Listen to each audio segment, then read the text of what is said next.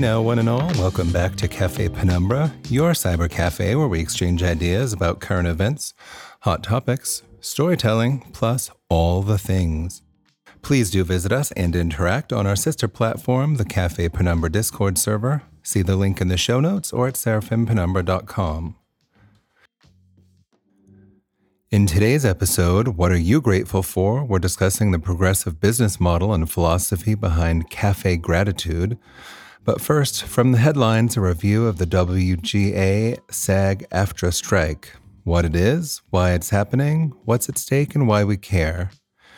The ongoing WGA SAG-AFTRA, that's the Writers Guild of America, Screen Actors Guild, and the American Federation of Television and Radio Artists AFTRA strike, is frequently making headlines in the news, and in fact, Tuesday, the WGA strike was declared over after nearly 5 months, according to the Associated Press. Board members from the union approved a contract agreement with studios, bringing the industry at least partly back after a historic halt in production. Late-night talk shows will likely be the first shows that will resume, and scripted shows will take longer to return, with actors still on strike and no negotiations yet on the horizon. The new 3-year agreement includes significant wins in the main areas the writers had fought for: compensation, length of employment, size of staffs, and control of artificial intelligence. Part of it has to do with a wage increase relevant to inflation, and another part of it has to do with changing technology, how we consume our entertainment. Prior to streaming services, union members would get compensated in residuals or royalties, so whenever the work is broadcast, they earn a portion of the revenue generated from it. Since streaming services began, no part of the money being generated by watching reruns on Netflix, Hulu, or any other number of streaming services available today compensates anyone from the original production, except for the higher-ups at the corporations who finance them. Another, far more sinister element on the table is being compensated for AI imagery or digital replicas of an actor's likeness is used. I think another equally interesting element is the disparity between where the money goes, not just between the corporate executives, but behind the scene workers like hair and makeup, lighting, camera operators, post-production. And part of what I think is interesting about that is that in another industry, we're seeing the same problems repeated. A few people at the top are making all the money off the backs of the people who are basically begging for crumbs. It's certainly a good argument for labor unions. The Guild agreement also succeeded in creating new residual payments based on the popularity of streaming shows, which includes bonus for writers who worked on shows enjoying bigger successes on the streaming platforms. Also, of significant note, according to an article in Forbes.com, the streamers have agreed to share viewership data to the WGA, which I think is kind of a major win, as a chief complaint was the lack of transparency. The people have had enough.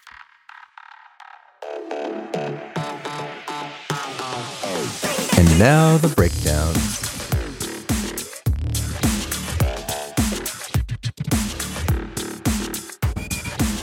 Pumpkin spice season is here, and that means it's time for all those memes to make the rounds. For me, I'm not offended by it. I will say there is no pumpkin in that. It's sugar and what we used to call winter spices, which you would use in a pumpkin pie, for example, or any number of baked goods.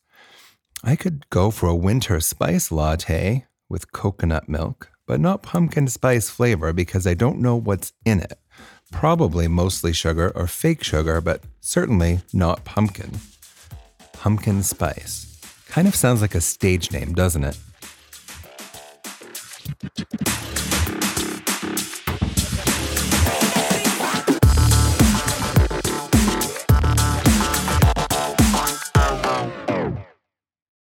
In preparing for today's episode, I was reminded of Dan Price, who was described by some as a lunatic because he took a pay cut, a significant pay cut, in order to give his employees a $70,000 minimum wage, which was up from a $48,000 minimum wage.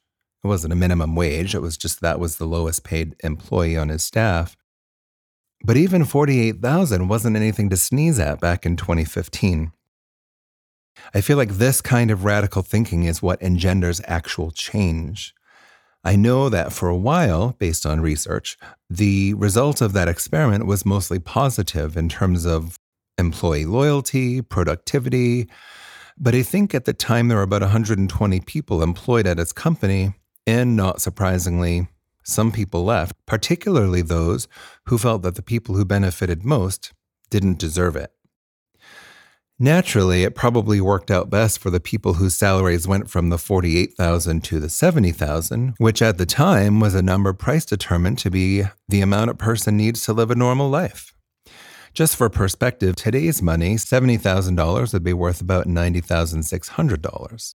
I was recently talking about Cafe Gratitude in another conversation.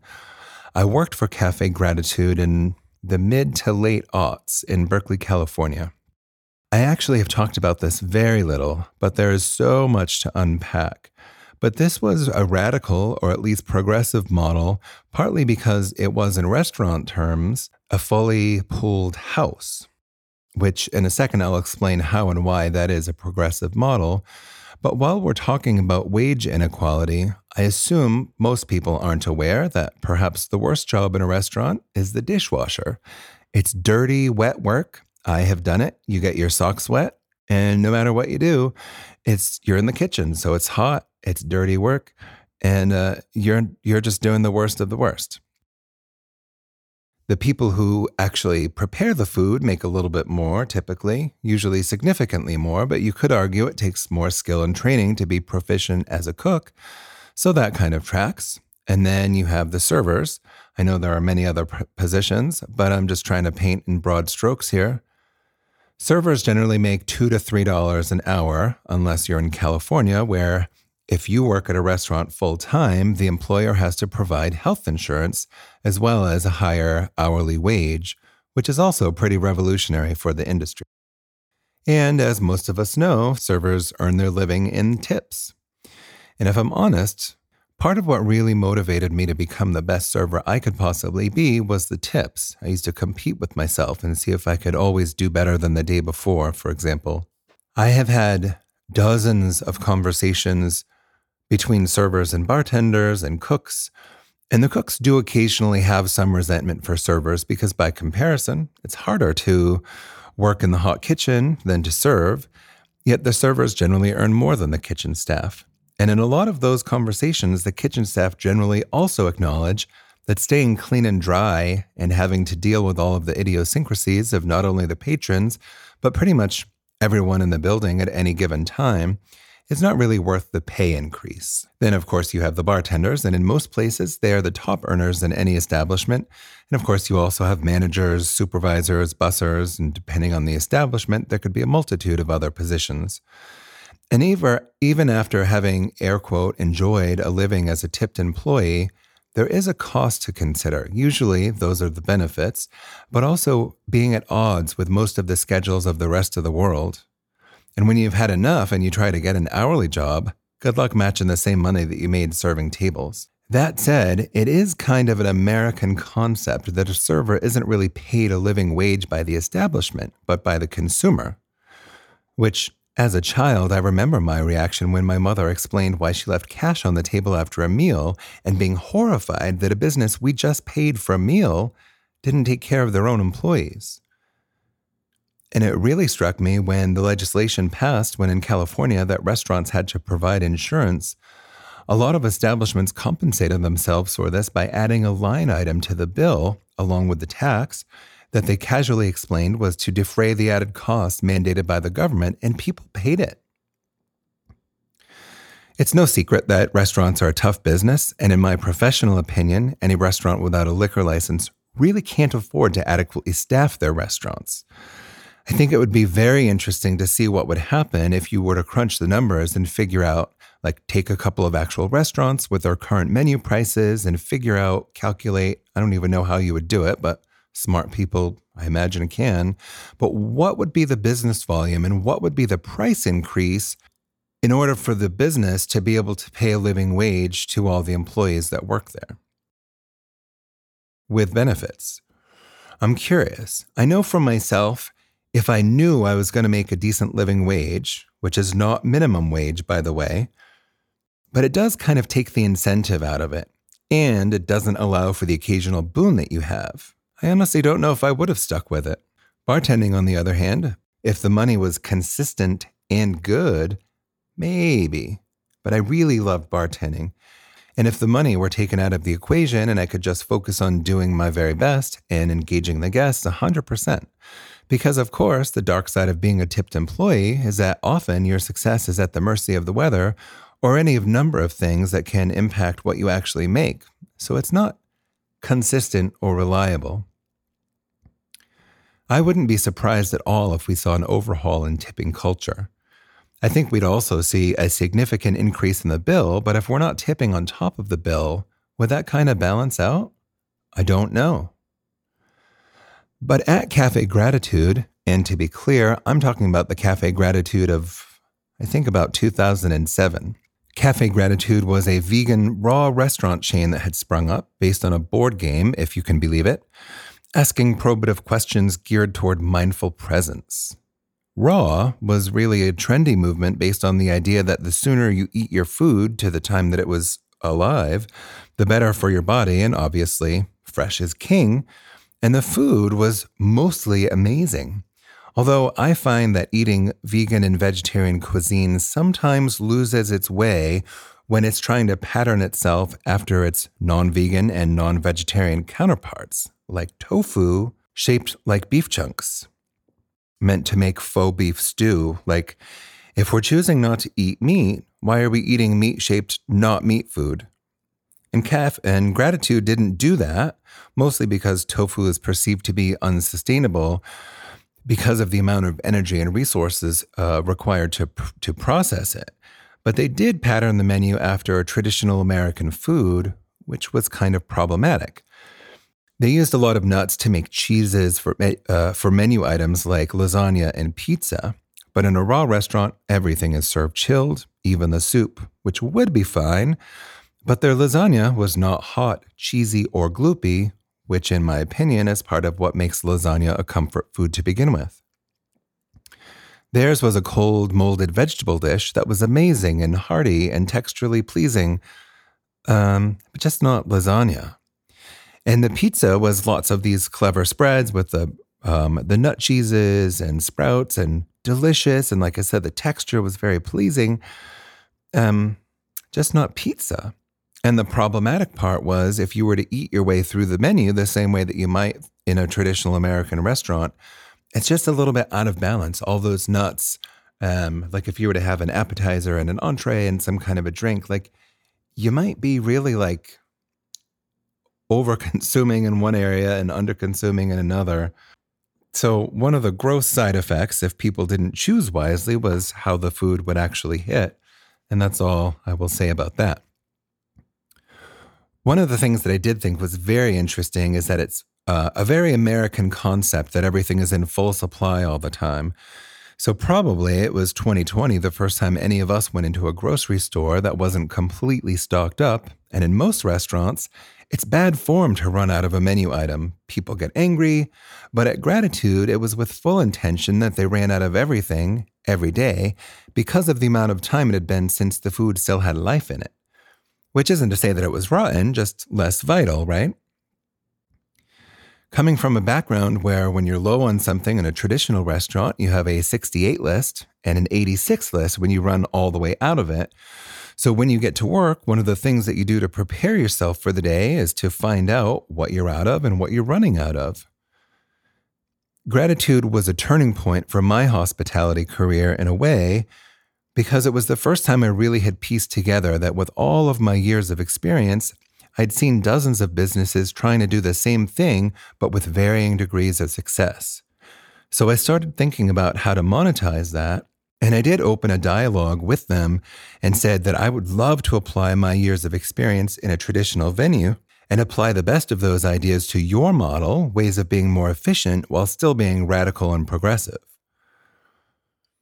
And all that was inspired by an encounter with a cook who told me in the middle of a very busy rush that we were out of several of the things that I had ordered on several tables, and I was not great about receiving that information. And they did have this kind of language that they spoke. And apparently I was supposed to reply with, okay, great. And I got into trouble because I didn't. And so we literally had this meeting where I got reprimanded for not saying, okay, great. To which I replied, it wasn't okay and it wasn't great because you should have told me before I sold so much of any menu item to almost every table that I have that we were running out. So instead, I had to stop what I was doing and go to every single table and resell menu items, which is going to totally set back the entire dinner service because you didn't get it together enough to share your information in a timely way. Not okay, not great. Now, it's nothing new at all to have altercations between front of house and back of house in any restaurant, and it usually has to do with the tension that the cook knows that the server makes at least twice what the cook does. But at Gratitude, this was not the case. And in fact, when you think about it, the truly progressive thing about Gratitude is that the dishwasher, remember with the wet socks doing all the grunt work, ended up being the highest paid employee in the establishment because they were in the pool and had the longest shifts. Progressive, and at the same time, I remember feeling, well, that's great for the dishwasher, but even in this updated paradigm, the establishment isn't paying the wage, the consumer is. And if the distribution of wealth is fair, it was the servers who were subsidizing it. The other part of Gratitude, really the reason that I wanted to discuss it, was the game. The Abounding River is an exploration board game that introduces people to an unfamiliar view of being abundance. According to BoardGameGeek.com, who also report that it is currently out of print. I don't recall if I actually ever played the game itself, but the venue was very attractive and the tabletops had the game board on the tables under glass, and there were the cards with the questions on them, and the game pieces were, strewn about.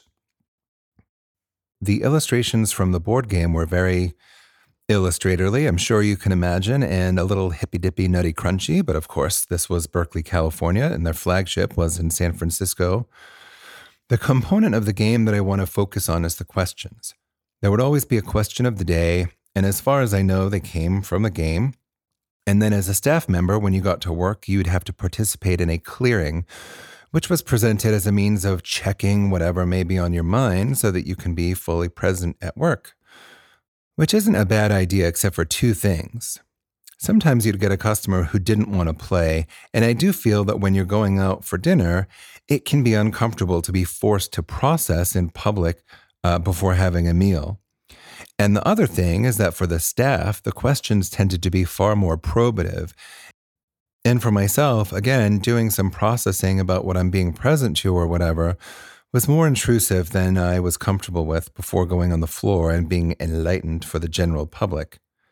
Not that I'm calling myself enlightened. In fact, I often used to muse during my commute to work about something that I could talk about that would convince them that I was playing the game, but without any personal cost.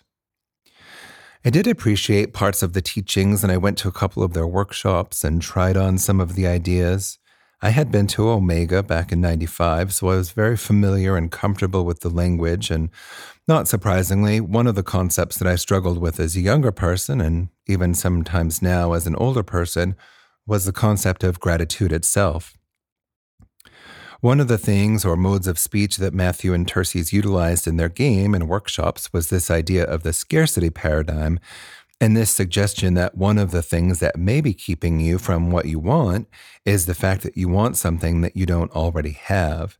And the scarcity paradigm, or the way that I related to it, was being present to what you feel like you're lacking. Basically means that you aren't being present to what you have.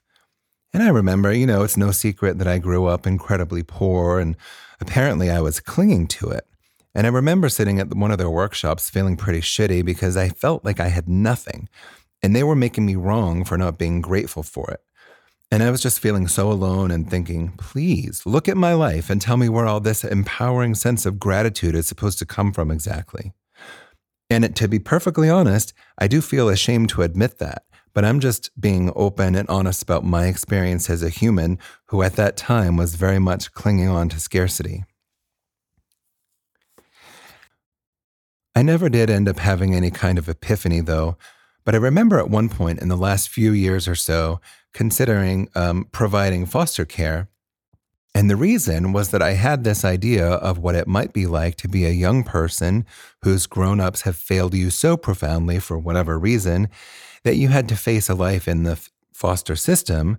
Maybe the life that I could provide with my meager existence would seem incredibly wonderful to those kids.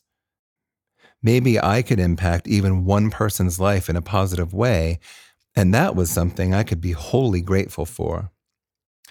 I don't think that I have it fully mastered, but I do often realize when I genuinely feel grateful for what I have, I think it sometimes comes from seeing people who don't have enough. So sometimes then I start to judge myself, like my sense of gratitude should come from a place other than seeing someone else's scarcity. But I'm still working on it. I'm still a work in progress. One thing I have noticed several times, especially recently, is that I'll notice that my first reaction to a situation is to reflect on my own gratitude. And then that kind of lifts me up because I then feel grateful that I feel grateful, if that makes any sense. And that's a really good feeling. So, back to cafe gratitude. I was having a wonderful conversation with an old friend recently about alchemy, and that's kind of a word that gives me a glimmer. Glimmer I'm using as the opposite of a trigger. Of course, The Alchemist is one of my favorite books of all time, which most of my favorite books are juvenile literature. I don't know what that says about me, but I'm not embarrassed. I know that the word alchemy calls up the turning of lead into gold, but that is not at all what any of it is all about. But I happened to be in this conversation, and I happened to relay that last bit about my relationship with Cafe Gratitude, and he mentioned that they mostly have closed. And I did a little bit of research, and I think it's kind of sad, really. I look back and I feel like other than some of the altercations, overall, I learned a lot. I know they had a farm or a couple of farms outside of town where they would literally grow the food for the restaurants, and they would host retreats. And of course, people lived there and stewarded the land to help grow the food. And I just thought that was all fantastic. I remember when I learned about Gracie's here in Providence, we talked about last time, or a couple of episodes ago, that they had a rooftop garden. And I was so excited because you can have commerce that does good things in creative and sometimes obvious and easy to duplicate ways. It's kind of sad the way that it ended, and this particular episode isn't about that, so I won't go into it. Feel free to look it up. I just think that it was amazing in many ways. But if I do know Matthew and Terces at all, I'm sure they're feeling grateful. I'd love to hear from you. What was your experience, if any, with gratitude or cafe gratitude? What do you think about tipping culture? What's on your mind? On the next episode, the roles are reversed. My childhood friend and confidant will be here in the studio with me, asking me all of your questions. What do you want to know? Plus answers to the questions I get asked most frequently. Until then, bonsoir. Thank you for stopping by Cafe Penumbra. I'm your host, Seraphim Penumbra, wishing you a jolly new now.